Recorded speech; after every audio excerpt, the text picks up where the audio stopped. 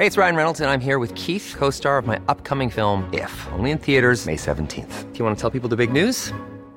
All right, I'll do it. Sign up now and you'll get unlimited for $15 a month and 6 months of Paramount Plus Essential Plan on us. MintMobile.com/switch. Upfront payment of $45 equivalent to $15 per month. Unlimited over 40 gigabytes per month. Face lower speeds. Videos at 480p. Active Mint customers by 531.24 get 6 months of Paramount Plus Essential Plan. Auto renews after 6 months. Offer ends May 31st, 2024. Separate Paramount Plus registration required. Terms and conditions apply if rated PG.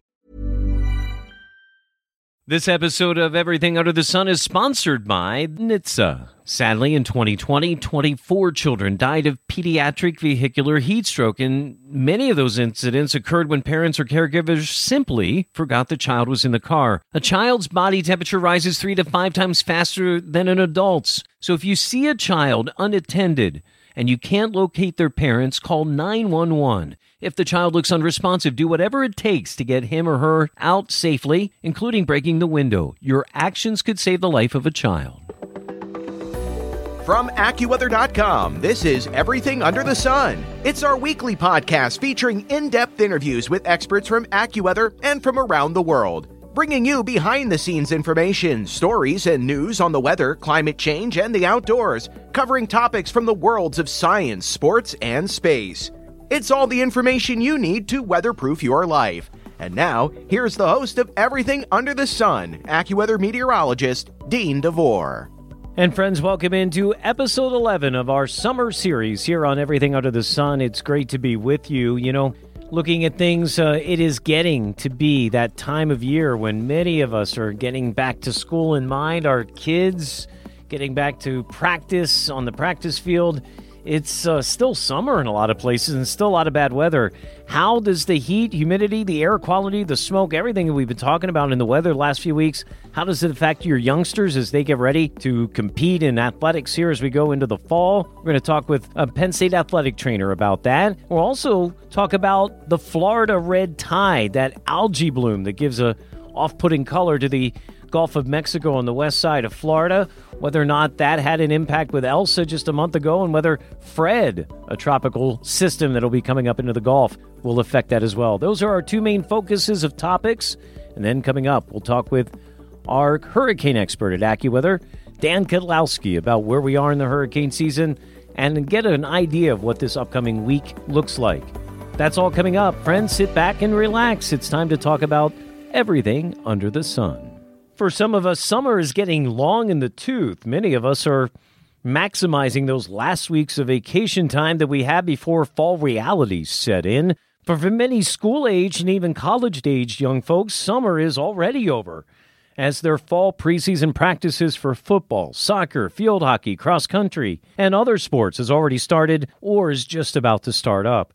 With all that extreme heat, air quality issues, and the storms that we've been seeing over the last several weeks, I'm sure parents and athletes are totally concerned about whether or not they're prepared for these athletic events. Well, Penn State athletic trainer Dr. Michael Gay, who works with Penn State's track and field and cross-country programs, while also, over the last several years, researching and advancing the diagnostic approach to sports-related mild traumatic brain injuries or concussions, is really an expert on how folks should prepare and what we as parents should look for in our kids as we get them ready for this fall sports season with these 2- and 3-a-day practices coming over the next couple of weeks.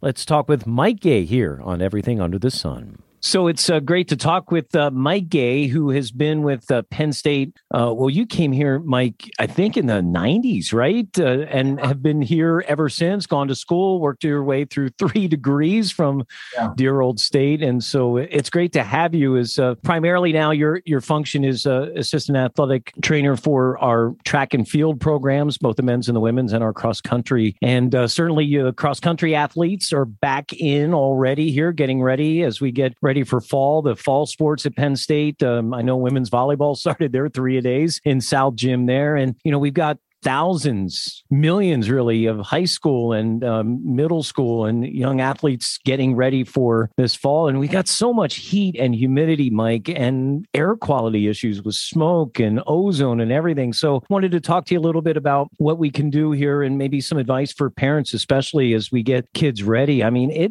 takes its toll, I think, especially coming off the summer and especially coming off COVID, where, things over the last 18 months weren't as regulated or things weren't as normal in terms of preparing kids and especially the high school and younger kids. So really important thing to keep this in mind here as we ramp up into this fall sports season, how we can keep kids safe. Is that true? Yeah, there's a lot that really needs to be done from a personal standpoint and then from an infrastructure standpoint, right? For not only for parents, but also for organizations that are hosting and practicing with kids. One of the biggest things that we recommend as an all-stop for getting used to the heat and the environment is really a process called acclimation. In some states, there's actually legislation that dictates an acclimation period, and that can be anywhere from 10 days to 14 days, a 2-week period. But really, parents and young people should be getting used to exercising again, and then sort of gradually exposing themselves to the combined effects of exercise as well as exercise in whatever environment they're in. You can do that as a gradual process over time, and it really should be done before you head into the fall season and fall sport. So you should really sort of look at some processes for acclimating to the weather around you, both with exercise, and then if you're also an athlete that wears pads or has equipment, you should gradually get used to that equipment, because the equipment can change what happens to your body, and it also can make you a little more susceptible to some of the heat illnesses, the common heat illnesses that we see. This was a common theme when we were watching the Olympics, and we were hearing a lot because, it was pretty warm and humid in Tokyo. I think especially the marathon runners got affected up in Sapporo, and they were talking about how a lot of the teams had done their homework and actually left other places to come into like Florida to do some acclimation training in that couple of weeks ahead of going over to Tokyo. So, yeah, I mean, if it's good enough for Olympic athletes, it needs to be something that youngsters think about in the very beginning stages, right? Yeah, very true. The body actually goes through a physiological process of adapting to those stresses. You don't want to get too thick into the weeds, but it creates a lot of proteins that help stabilize the cells at a very small level. So again, it's really important that athletes try to get as much exposure to that environment in a safe manner as they can, so their body can physically adapt to that heat and that change in weather. That's going to give them the best leg up as they go into their fall season and fall sport. As you've been doing this for 20 plus years, I mean, it is pretty amazing. I think about when I was a kid in the 80s and playing high school sports. I mean, we were lucky to have a coach give you an exercise program. But now, I mean, even the high schools have been much more in tune with this. A lot of great trainers get their education places like Penn State and other places. They go work with high schools and stuff. So some of this is getting more ingrained. But again, I think part of it, too, is because things were just so all over the map in the last 18 months. Maybe some people forgot about that kind of stuff. So it's really important to maybe check in as a parent with your athletic trainers of your high school and those, and see where we are going into this fall sports season in 2021 versus where we've been in the past. Do you think that's a good idea? Yeah, and we really learned a lot about those processes as we entered trying to train or exercise in a COVID era last year. We took a very measured and progressive approach as far as Penn State athletics. We had several meetings from a sports performance standpoint with athletic medicine, sports science, everybody getting involved, so that we did a very gradual acclimation to exercise. It wasn't even, at that time, it wasn't even about environment. It was about exercising and just getting back into the routines, because there are a lot of athletes that didn't have access to facilities or didn't have access to means where they could practice their sport. So the idea of coming from, in effect, zero or a baseline and then progressing into a fall sport, there was a lot of concern about that and the potential for injuries to happen very quickly. So we paid a lot of attention to that in the fall. Unfortunately, that really paid off for us.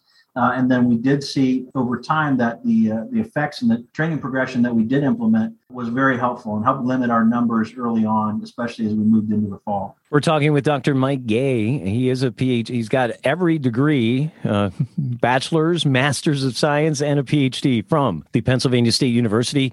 As an athlete, you see all the sports drinks, you see all the different things. I mean, there was that push, well, nothing can be water, but that's not necessarily true. Talk a little bit about that. How can we make smart decisions, especially for youngsters when we're helping them hydrate? Because that's a big thing that they need to do here, whether it's hot or not, right? As they get ready for this sports season. One of the things that you mentioned there is hydration, right? So from a basic standpoint, water is always effective. However, when we're starting to lose electrolytes and other elements through sweat, we really do want to transition to something that replaces that. Ultimately, there's no fluid on the market currently that sort of matches the salinity of sweat. And quite frankly, I don't think a lot of folks want to drink sweaty beverages, sweaty tasting beverages. So pickle juice is hard enough to get through sometimes, right?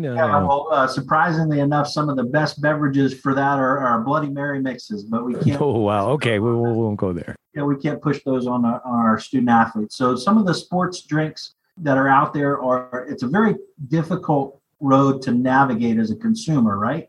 Because some of these sports drinks are not regulated very well, and they could contain stimulants in them. I know there's some that are very popular, actually levels of creatine and other elements that they just don't need in their drink. You want to just look for some basic elements in your drink with sodium, potassium replacement in those. And then you can also look at some of the classics, like you'll see some athletes actually rehydrating on Pedialyte.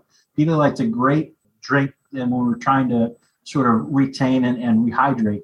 That's one aspect. Another aspect is temperature. The colder beverage is absorbed 50% quicker than lukewarm beverages. So little things like temperature, frequency of taking hydration status. You want to go at about one break every 30 to 40 minutes. You want to have at least 3 cups of fluid. That's 8 to 10 ounce cups of fluid.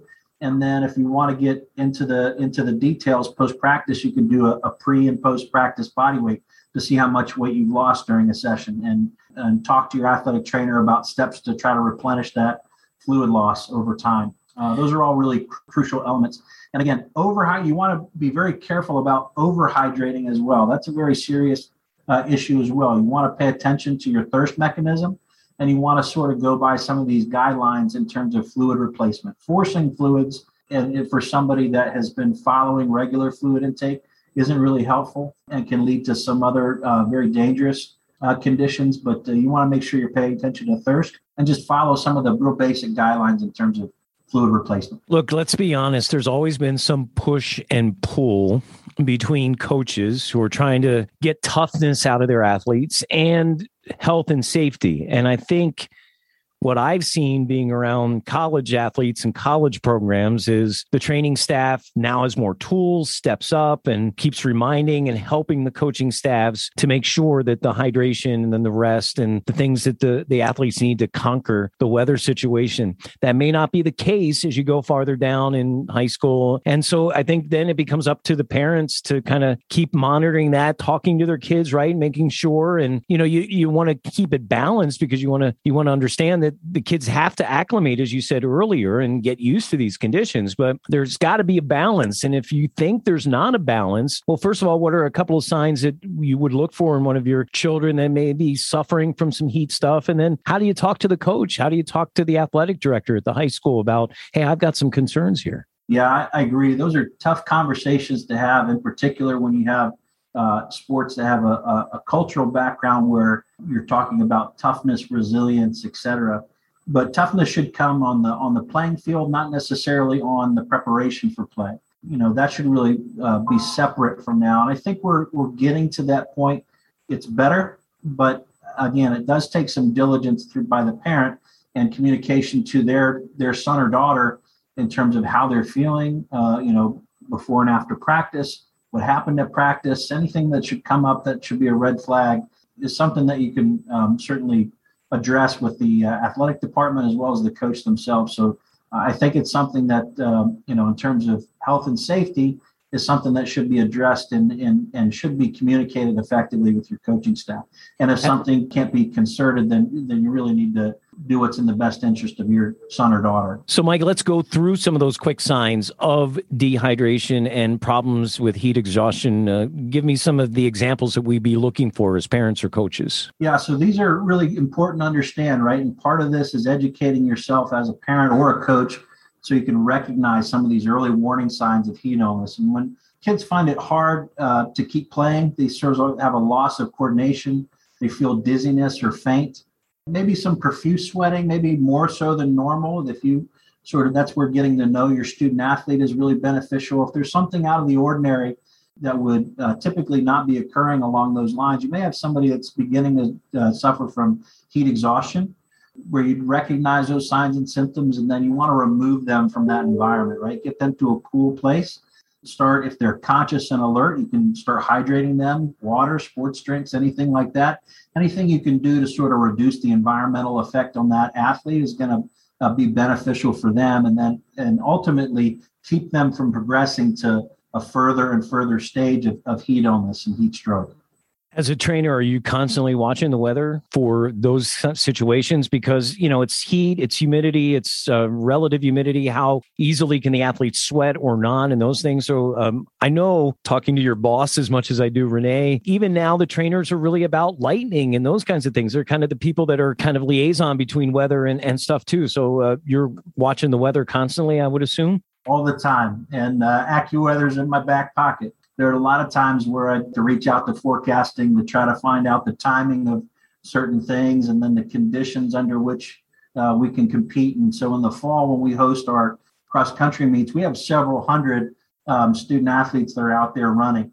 And if it's ever getting to the point where we're reaching some of these critical environmental conditions, we make calls. And in the past, we've had to cancel some races, in particular, given the differences between college athletes and elite athletes, and then some of the high school athletes that come and compete. So we have to be concerned about their level of competition, their physiological status as an athlete, and then also look at the environmental conditions. And we've had to make some difficult decisions and have some upset coaches and students. But to be quite honest, I'd rather have upset people than and an empty medical tent than the opposite. So right, yeah. Sort of prepare for the worst and hope that things work out. And if you ever have a sort of a red line, you've established that before the event. And so when it happens, it's no surprise to anybody. Mike, thanks for spending time with us. Great information. And I hope we get to talk, and I'll talk to you soon in person. Okay. Awesome. Thanks so much, Dean. If you'd like more information about Mike, you can follow him on Twitter. His Twitter handle is Trainer Mike PSU. That's all one word, Trainer Mike PSU on Twitter. And he also helps with this great website. If you've got a concussion issue, we didn't even get into that. That's something I think we can get into another time with Mike about concussions. But great website I've spent some time on over the last day or so, just looking at concussion.psu.edu. That's concussion.psu.edu. Great information there. And, of course, Mike he's pretty entertaining on Twitter. You might want to follow him. Thanks so much, Dr. Michael Gay from Penn State. When we come back, we're going to talk about something that maybe folks in Western Florida and the Gulf of Mexico, those areas, know a lot about, but others don't. But it's certainly something that is interesting. It's called the Florida red tide. It's a bloom of algae that causes discoloration and problems in the Gulf of Mexico. And how is the recent storms, including Elsa last month and maybe Fred this month, looking at affecting that? Let's talk about that when we come back to Everything Under the Sun from AccuWeather.com. Whether you're at home getting ready for work, packing the kids' lunch, or commuting, listen to AccuWeather Daily. Subscribe on your favorite podcast platform, and you'll get the top trending weather story of the day every day. And welcome back to Everything Under the Sun from AccuWeather.com. I'm your host, meteorologist Dean DeVore, episode 11 of our summer series, the second full week in August. Where is the summer gone? We ran across an article the other day about the Florida red tide, a phenomenon whose, for those who live on the Florida Gulf Coast, they probably know about it real well. It's a bloom of algae-type organisms that can produce toxic effects on birds, fish, and wildlife. And while that toxin doesn't necessarily directly affect humans, it can pose a threat to them, especially if they ingest organisms like fish or other wildlife that has been in this red tide and been affected by it. The article we saw was soliciting opinions from experts on whether Tropical Storm Elsa at the beginning of July actually helped or hurt the situation. But with another tropical system coming through that area this coming weekend, and to gain more of an understanding about this phenomenon, we reached out to one of those experts in that article, Dr. James Ivey. He's from USF, the University of South Florida, an instructor there. He's also spent years researching and developing systems to monitor and track these blooms and how to deal with them. So let's learn more about the Florida red tide with Jim Ivey right here on Everything Under the Sun. So, Jim, for those of us who have never experienced this, it's pretty common. I think Eastern Gulf, there's some other parts of the country and the world that do see these kinds of algae blooms that are called red tide or some form of that. But just talk us a little bit through about how these come about, how common they are off the coast of Florida there on the west side there in the Eastern Gulf, and talk about what are some of the effects. So let's start with, how common is this? Does this happen yearly? Does it happen over a period of maybe a couple of times a year? How common is this occurrence? Florida, what we call Florida red tides, is a tiny little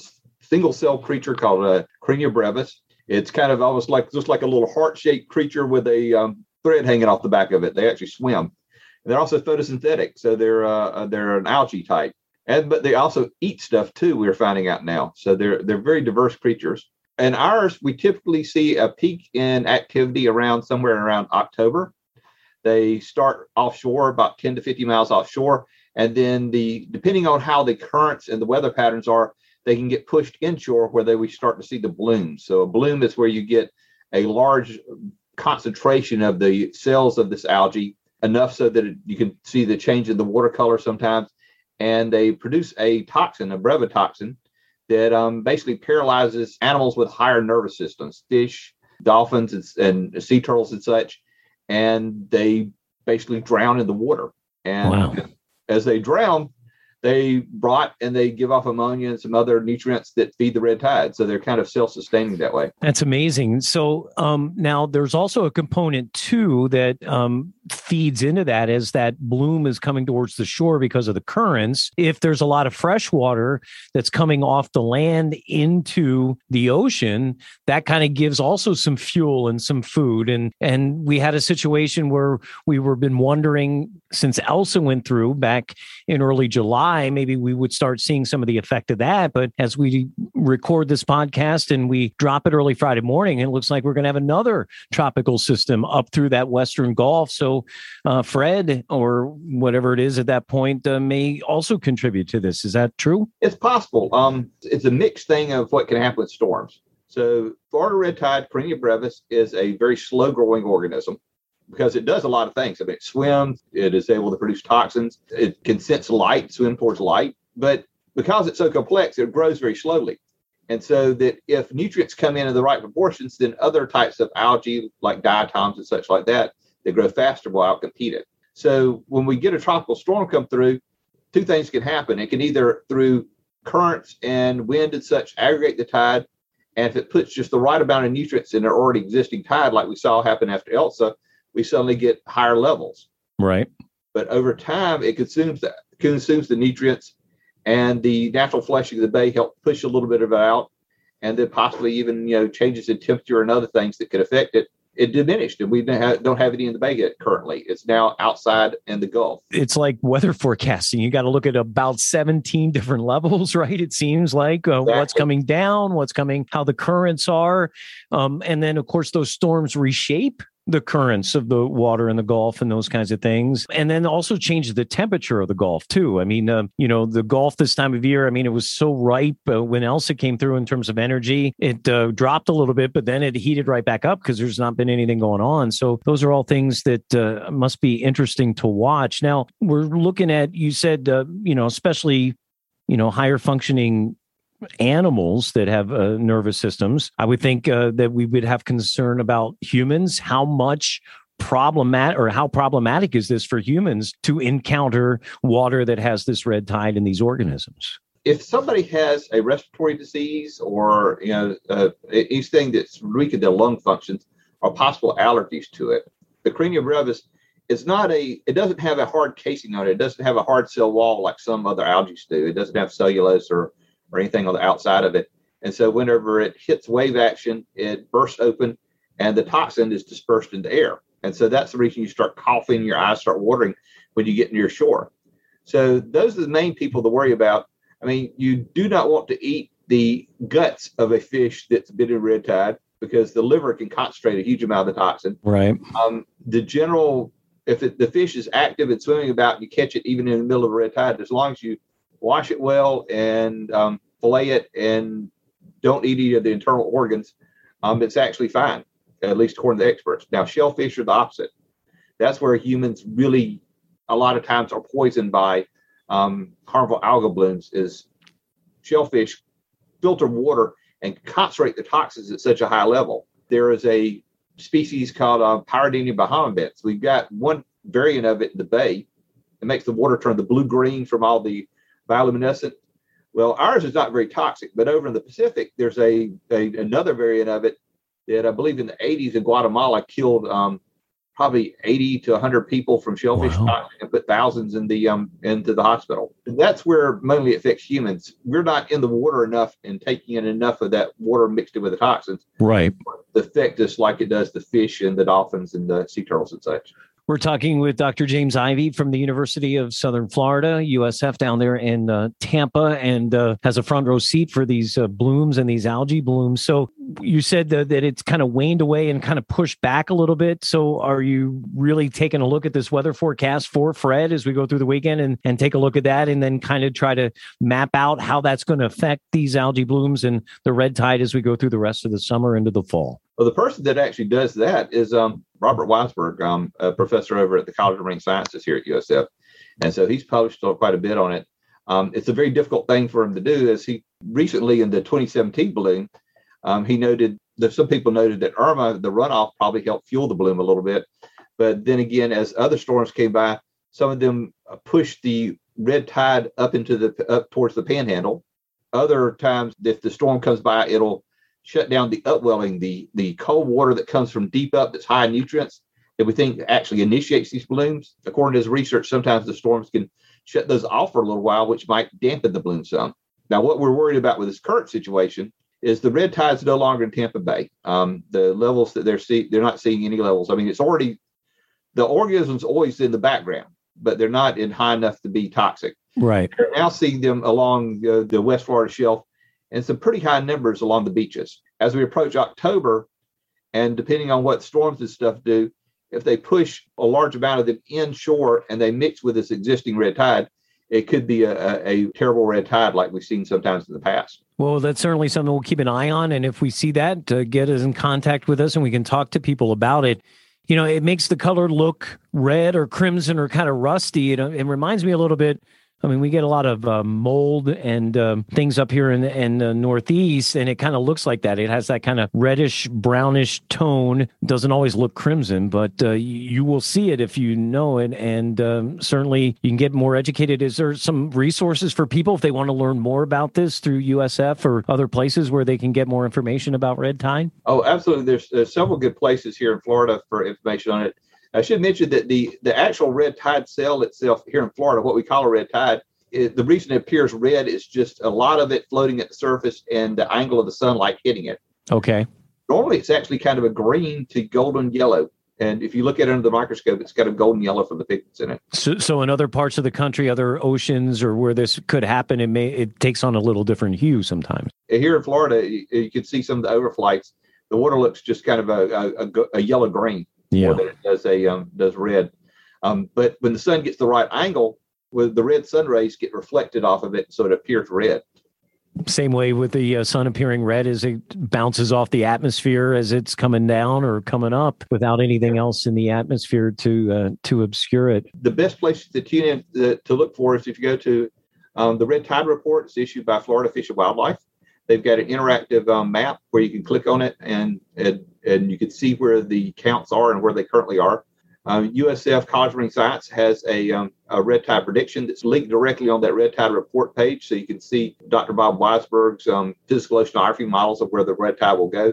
And the Mote Marine Lab has a page there. The Red Tide Research Institute there has a page which ties into some of this, including their beach report, where they got direct reports of people saying, hey, we're experiencing respiratory distress on the beach, so you might want to stay home if you have problems with that. Certainly things we'll look out for. Dr. James Ivey from USF, thanks for being with us. Great information and learned a lot here. Thank you. Thank you, Dean. You know, if you'd like more information about this, and we'll put these links in the notes of our podcast here, there's a couple of things Jim pointed us to. The Florida Red Tide Report, where it gives up-to-date information on where the highest concentrations of the red tide are. USF, the University of South Florida, also has an ocean circulation group providing ocean circulation models that kind of predict the movement of the red tides, and MOTE Marine Laboratory providing updates on current conditions in the West Florida Shelf beaches, the ones that are mostly affected by this Florida red tide. Again, go to the notes of the podcast and we'll give you the links there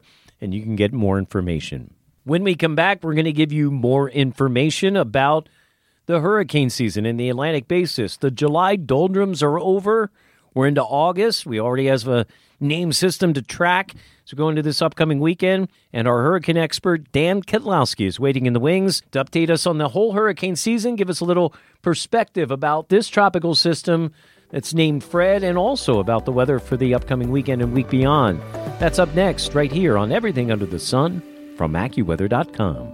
This podcast is sponsored by the NHTSA. Every year, children die from being left alone in cars. If you see a child left unattended, call 911 immediately.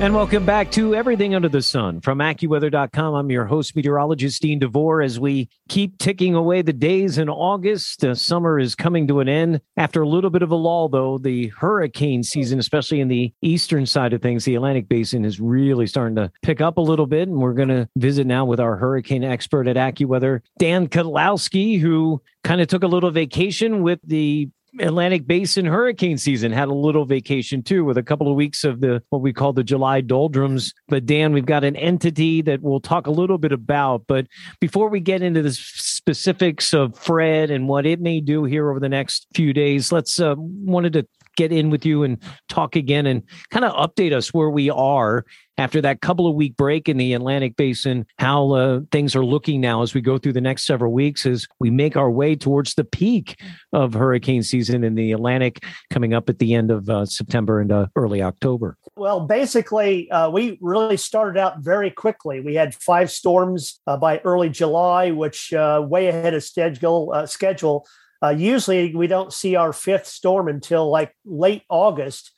So we were already in the storm production very, very quickly. But we had this lull in July simply because July and early August are typically not very favorable times for tropical development because of the wind shear and the dry air coming from Africa. But now the dry air is waning, coming from Africa, and the shear is beginning to bust up as well. So there's more opportunity. Also, one of the things that we don't talk about a lot is the high levels of the atmosphere, which actually control what we call the venting. You know, we think of storms as like a chimney. And when you vent those systems in the high levels of the atmosphere, you know, above 20, 30,000 feet, that's what you look for. So one of those venting patterns is now setting up over the Atlantic. The Gulf of Mexico and the Caribbean look very favorable right now as far as that high level wind pattern. So you get a storm to come into the Gulf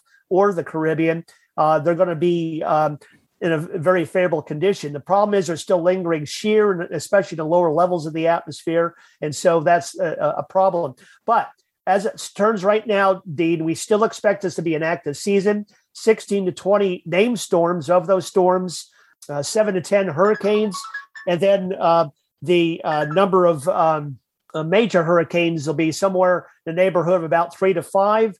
We already had 3 hits on the United States already, and that's usually what the average is, the long-term average. So we're still thinking right now around 5 to 7 hits on the United States, which is phenomenal. Last year we had 10 hits. So we're going to still be very, very busy this year. One thing we like to do on this show is kind of break a little bit down the jargon. So, generally in meteorology and weather, if you've got sinking air, you've got good weather. Right. If you've got the air moving vertically upwards is when you create storms and problems. So what you're talking about is, we talk about shear a lot at the mid and lower levels, which can break the storm. But what also is what Dan's saying is, if you're going to get a big storm, you have to have the ability for that storm to take that air. It has to rise, but then it has to go somewhere. So if it has the ability to rise and go places and then kind of cycle back in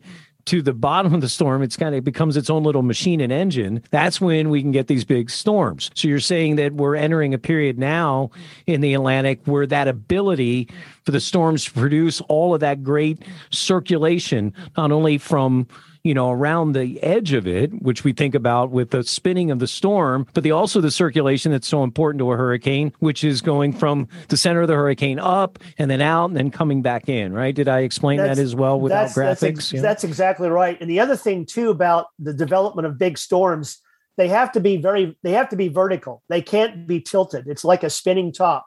So when we have shear on a storm, a developing storm, and if that spinning top of that storm becomes tilted, it becomes unstable and becomes less likely to develop. So you want that to be, so that's what the shear does. It tilts if you can think of it like a large cylindrical can. Well, almost, or think of it as a top, right? Yeah, spinning top. The stronger a top is, the more vertical a top is, you usually see that really tight spin and that it stays placed. But once it starts wobbling one way or the other, that's when it weakens and then all that strength seems to lose, right? Exactly. The other thing, too, that you point out was the upward motion versus the sinking motion.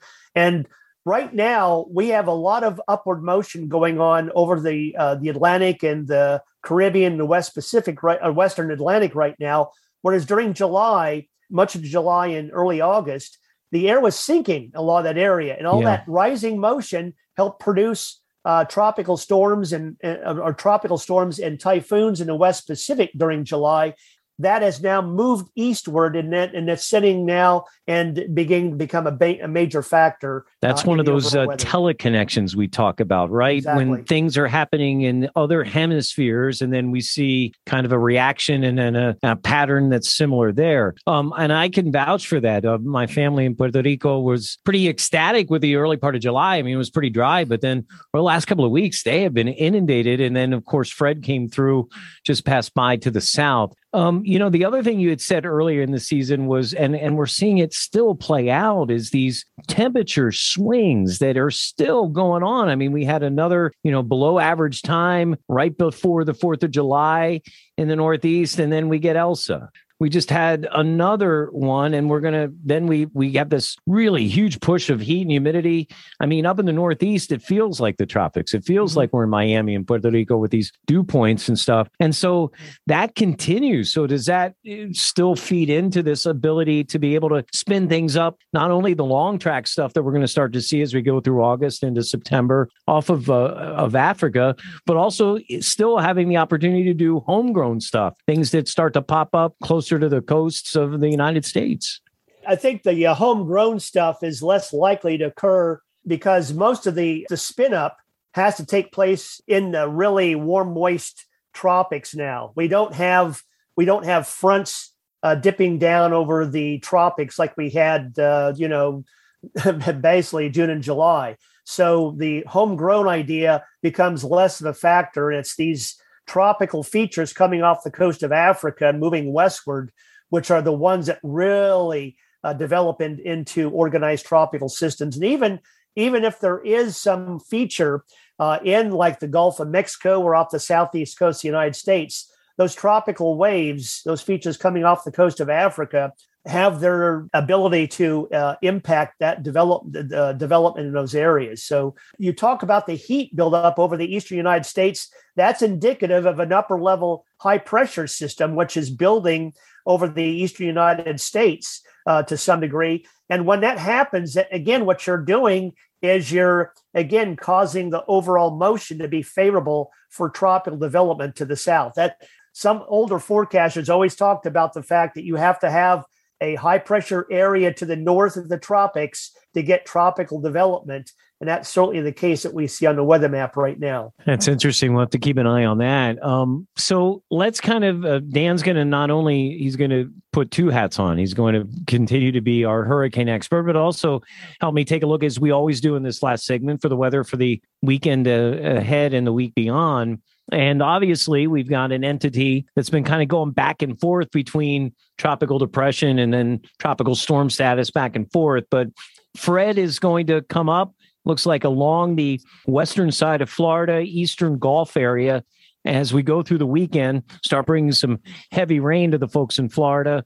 And then showers and thunderstorms as that humidity continues to be high, and there's showers and thunderstorms probably throughout the weekend, all the way from Houston to Atlanta and up along the eastern seaboard. To a point, a front starts to come through, giving some relief. Well, we're going to see it in Chicago overnight, Thursday night into Friday. By Friday and into the weekend, they're fine. Detroit finally gets better after being inundated with storms and just all kinds of problems and flooding. And even the Northeast here where we are in State College, I mean, we've had more thunderstorms in the last couple of days than we may have had a couple of summers ago, right? To combine, it's just been pretty active. So it's going to be interesting to see, to me, where Fred goes and then what is the end game of Fred? Because to me, this is a prime opportunity for something to get stuck, like this area of low pressure, whatever it is, if it's a tropical storm or a wave at that point, that it could come up into the southeast and kind of stick there for a while and eventually some of that moisture to come up. Just some of your thoughts. And I know we can't be so specific about Fred because this is a weekly podcast. We want folks to go to AccuWeather.com and their app and they can track all that. But just some general thoughts about all of that, Dan, as we go through the next several days. Yeah, so I think you pretty much pin the tail on the donkey. Yeah, well, the end game as far as Fred's concerned. So, like you said, Fred's going to end up in eastern Gulf of Mexico. It's going to take advantage of the warm, moist air, and pretty good chance that it will become a tropical storm and heading up into the Florida Panhandle. During the late weekend, early. And next don't week. be surprised if it gets to hurricane status again, or well, we're looking less likely of that because of vertical wind shear, but. It's always in the back of your mind. But you're right. There is one scenario where it gets up into the coast, the Panhandle, and then drifts around. The other possibility is the high pressure area, moves a little bit to the east. That's controlling its movement. If it does that, what's left of Fred heads northeast, paralleling the Appalachians, bringing up a big surge of tropical moisture up the East Coast during next week. So there's a lot of uncertainty as far as what Fred will bring to much of the United States, but we do feel confident that it will move inland over the Florida Panhandle late in the weekend, early next week. And then where it goes from there, again, is, like I said, those two scenarios. Yeah, I think, I think we can guarantee, obviously, a nice weekend for, like I said, the Great Lakes. Some much needed recovery from not only heat and humidity, although they didn't bear the worst of it, the heat part of it, but they were pretty darn warm, sticky, and then with these little impulses, all these showers and thunderstorms. So break there. It's going to be interesting to me. I've been kind of playing it a little close. I know the fronts, the models have been telling us, the front's going to just blast through the Northeast sometime Saturday evening, and it's going to be gorgeous for 2-3 days, Sunday, Monday, and Tuesday. I've been trying to tell folks to take that a little bit with a grain of salt, because if Fred, depending on where that goes, that would tell me that it would limit that push of that front.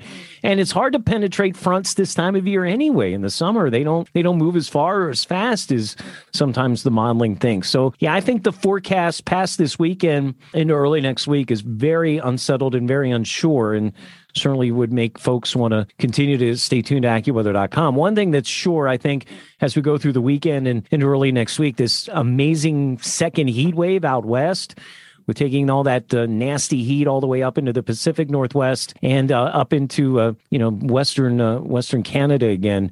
That's not going to break down anytime soon. Yeah, I think you're right there, Dean. The storminess we had in Detroit, there's an upper level piece that's coming around this big upper level feature, which has been over the Hudson Bay area the last few days, and that actually creates a weakness over the eastern United States. And that's the reason why Fred is going to try to turn northward.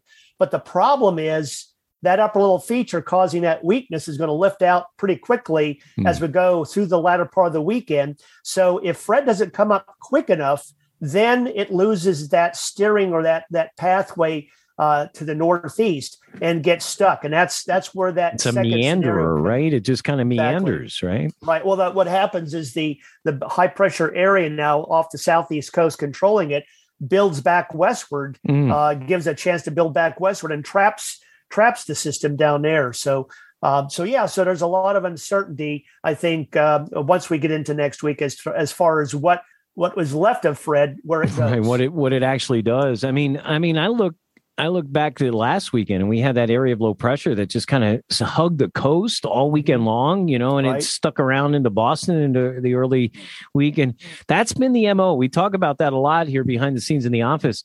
Anytime it seems like, the atmosphere wants to spin up a low along the coast right now, it's doing that. And then it's like one or two separate areas of low pressure along the coast. So yeah, it's going to be an interesting week of weather here. Got some monsoon back in the southwest, but still some shower and thunderstorm pop-ups, I think, as we get into east of Phoenix and over to New Mexico. But a lot of dry as you go through much of the west, and obviously nice, dry, comfortable in the Great Lakes there for at least a couple days in the weekend. So, Dan, it sounds like the tropical folks, after maybe a little bit of we've been concentrating on the Atlantic Basin. I mean, the Pacific Basin has had some stuff too. Just give me a quick overview of what's going on there. A storm system which was well off the coast of Mexico, Kevin, no longer exists. But another storm, Linda, is becoming a hurricane, but that will also stay west of Mexico for the foreseeable future. To seasonal normals, I mean, they're up to K and L. Is that normal for where the East Pac should be right now, or the Pacific Basin? It's slightly above normal right now, but they also have a lull sometimes as we get into late August. Sometimes while the Atlantic picks up in intensity and in activity, they see it's like a teeter-totter. Yeah. They tend to then go quiet for a week or two, sometimes even longer than that. But actually their pattern has been pretty normal as far as the numbers of storms. Right. It is really, truly amazing. You see some of these, I said teleconnections earlier, but these little give and takes where one thing happens and then you can count on an opposite reaction for another place. And we see that with, if the cool air is coming down from Canada in the east, we're going to pump the ridge in the heat in the west, vice versa. So we can see that not only across the lower 48 at times, but we can see that across hemispheres. It's just amazing. And we're learning more about those kinds of things, which is exciting as we get older, right? Now we almost get more questions than answers as we get older in some of this stuff. Yeah, some of the reason why that's the case, because our computer modeling now has gotten really good at depicting a lot of the features that we saw when I was in meteorology, learning meteorology in college back in the 70s. It was all theoretical. And now that theoretical is now showing up on computer models, so you can actually see things evolve much easier. And that helps the meteorologist to understand what's going on. Yes, but here's the rub. And I think you'll agree with this. Just like anything, that is all a tool, right? And so the theoretical can still come into play if you aren't careful and get, for lack of a better way to put it, suckered in by some of the models at times. And maybe sometimes I almost feel like we get too many models anymore, like every hour we get a new model about what's going to happen. And sometimes they're not always right, as we've seen in some of the last couple of days in some of this severe weather situations. Well, Dan, appreciate the time. I think we'll probably check in here in a few weeks and see where we are, and keep an eye on Fred. You want to check in with AccuWeather.com, your AccuWeather app. There's a new feature now on the AccuWeather app where we actually can track the hurricane right on the app, can see it very clearly, and any tropical system. So these are things that the tools, not only for us meteorologists, are getting better, but the consumer as well. Dan, thanks for being with us here this week on Everything Under the Sun.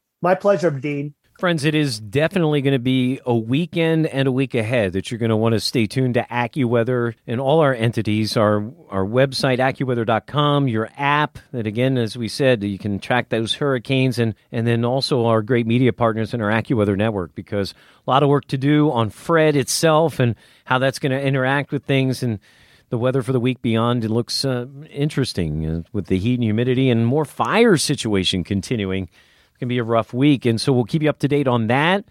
Also coming up next week, with all of this heat and humidity that has been building through parts of the country, we've seen a lot more severe weather this summer, and we've seen a lot more blackouts. In fact, coming off a situation where at one point, I think over 1 million people on Thursday were without power in the Great Lakes because of all the severe weather. We're going to talk about that situation. Has it been getting worse? Why has it been getting worse? And what can we do to help get it better? Severe weather, blackouts, power problems, those are going to be one of our first focus situations next week. And, of course, we'll talk about the weather and everything else that's coming up. If you've got an idea for a topic or a question about the weather that you'd like us to tackle here on Everything Under the Sun, just email us at accuweather.podcast@accuweather.com. That's accuweather.podcast@accuweather.com. For our great guests, Dr. Michael Gay, Dr. Jim Ivey, for our executive producers, Ken Prell and Andrew Robb, and for all of our hundreds of team members across the world working hard every day to weatherproof your life. Come for the weather, stay for your life. Come next week. We'll have episode 12 of our summer series. We'll talk to you then on Everything Under the Sun from AccuWeather.com. Thanks for listening to this week's episode. Be sure to subscribe to, rate, and review Everything Under the Sun on Apple Podcasts, iTunes, Spotify, or wherever you listen to your favorite shows. And of course, if you have an idea for a future podcast, just email us at accuweather.podcast@accuweather.com.